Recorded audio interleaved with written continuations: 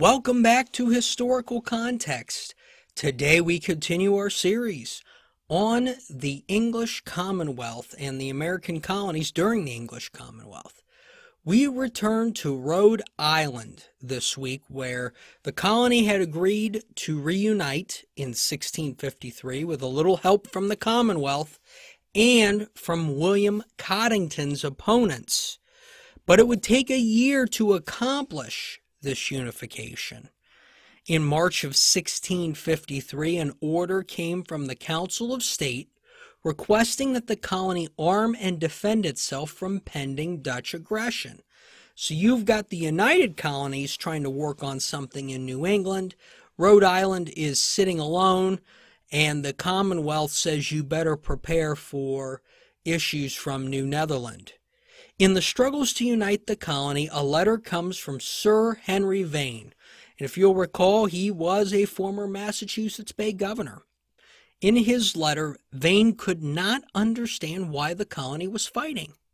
He asked questions like, quote, "Is not the fear and awe of God amongst you to restrain?" He also said, and I quote, "Are there no wise men amongst you?" Obviously, Sir Henry Vane is forgetting the fact that he is a contributor to the very mess that the colony is in. He entertained the claims of both Roger Williams and William Coddington, which is what created the Rhode Island split to begin with. I found it very funny that the guy who literally created this problem was complaining about its very existence and doesn't understand why people wouldn't get along. Despite the difficulties, a reunion of the colony occurred in August of 1653, and articles were drafted with terms agreed upon. Let's have a look at the Articles of Agreement. Whereas there have been differences and obstructions amongst the four towns of this colony of Providence plantations in New England, namely Providence, Portsmouth, Newport, and Warwick, arising by Mr. Coddington's commission, we, the commissioners of all four towns, do agree, first, that all transactions done by the authority of the inhabitants of the two towns of Rhode Island from the time of Mr. Coddington's commission taking place there until Mr. Dyer brought over further orders from the Honorable Council of State in the year 1652, shall remain on the account of the two towns of the above said island, and all the transactions of Providence and Warwick in that space to remain on their own account. And further, that all the transactions of the aforesaid two towns, Portsmouth and Newport, and a part of Warwick and Providence with them, since Mr. Dyer's bringing of the foresaid orders to this very time, shall remain on their own account, and whatsoever transactions have been in the said time by the rest of the inhabitants of Warwick and Providence, professing themselves two towns, shall remain on the said inhabitants' own account, professing themselves two towns. So that's the first point. Further in the agreement, there's two more points. Let's have a look.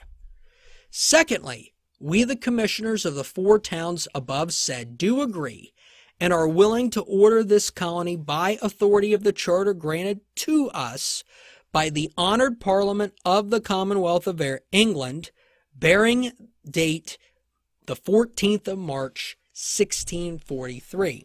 Thirdly, we agree that the General Court of this colony, or General Assembly, to transact all affairs except election, as making of laws, trial of general officers, shall be held by 6 commissioners chosen by each town of the colony.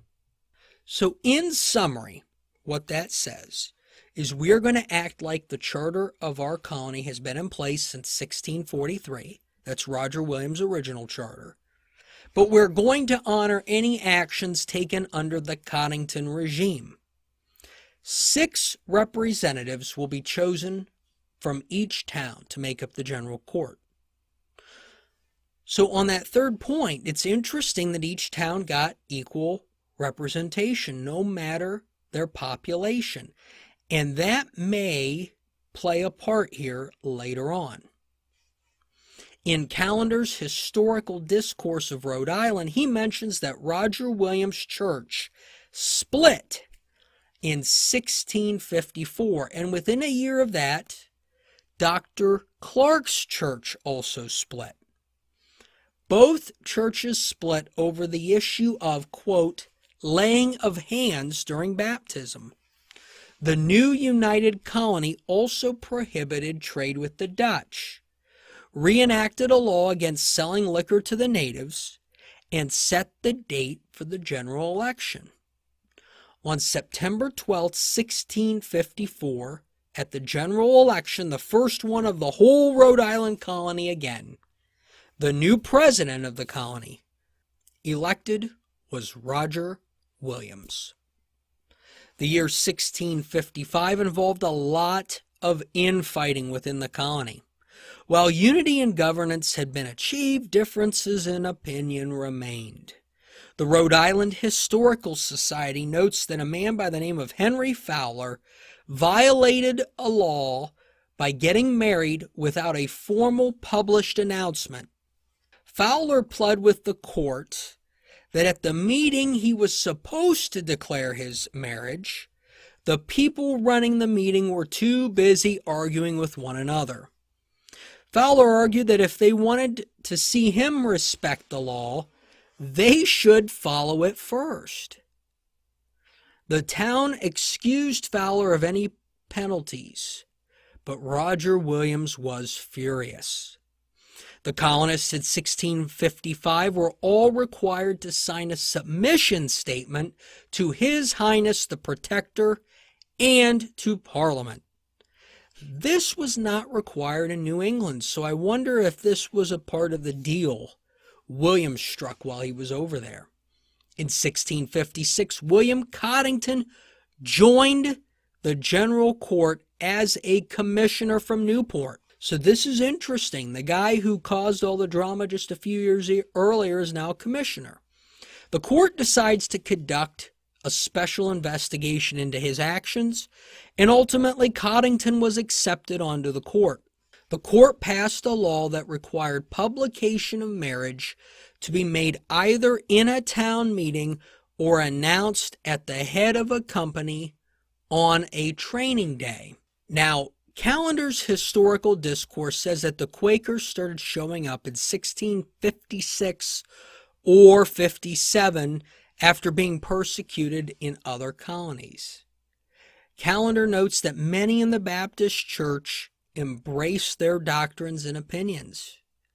By the 18th century, there would be 8 Quaker meeting houses in the colony.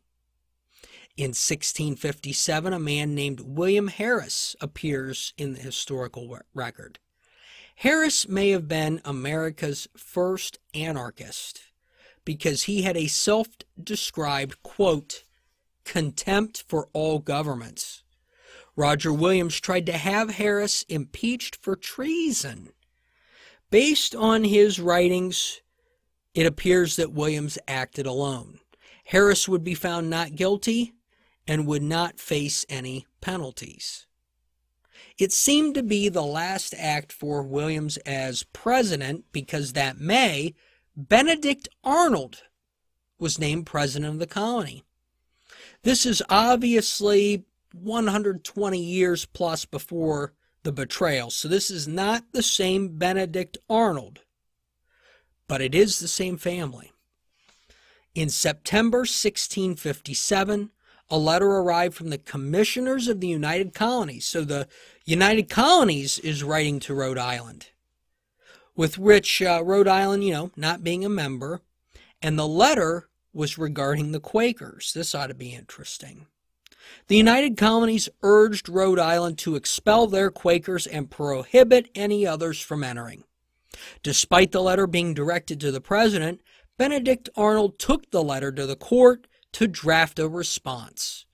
In that response, the colony declared that they would enforce all their existing laws, but they would not do anything that would violate their charter's intent to allow their citizens their freedom of conscience. Not only did Rhode Island allow Quakers entry, but they publicly defended their decision to their colonial neighbors.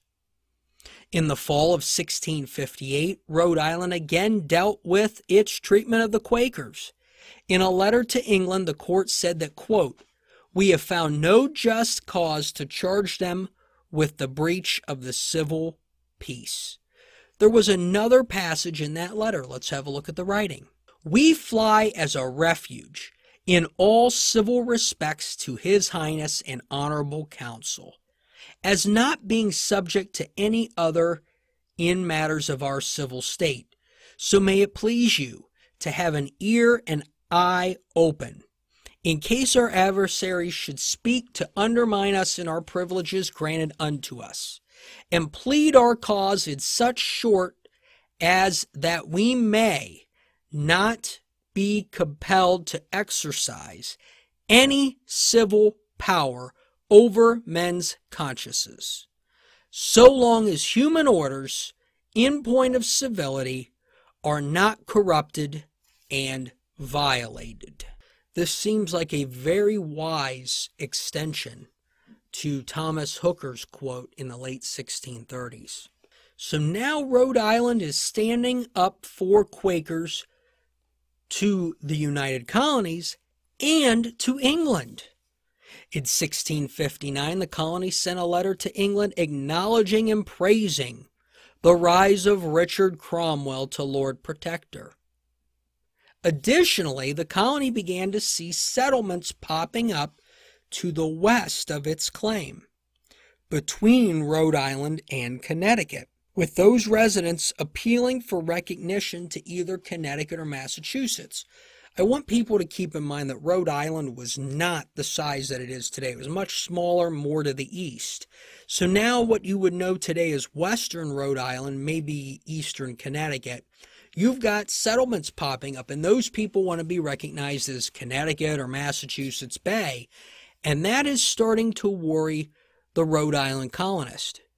In May 1659, communication was sent to Connecticut Governor John Winthrop the Younger regarding this issue. A committee was put together to purchase more land west of their west line and to purchase it from the natives. In August, a letter was drafted to the United Colonies and to Massachusetts directly regarding what the colony called illegal purchases in those territories. This boundary dispute is the start of a decades-long fight over sovereignty of this area. So we've got something to look forward to between Rhode Island, Connecticut, and Massachusetts. Next week, we are going to look at New Netherland during this period of time before we conclude our series. So we got 2 episodes left. One next week's going to be New Netherland, and then the one after that we'll talk about the actual end of the English Commonwealth in England. So we'll start with New Netherland next time on Historical Context.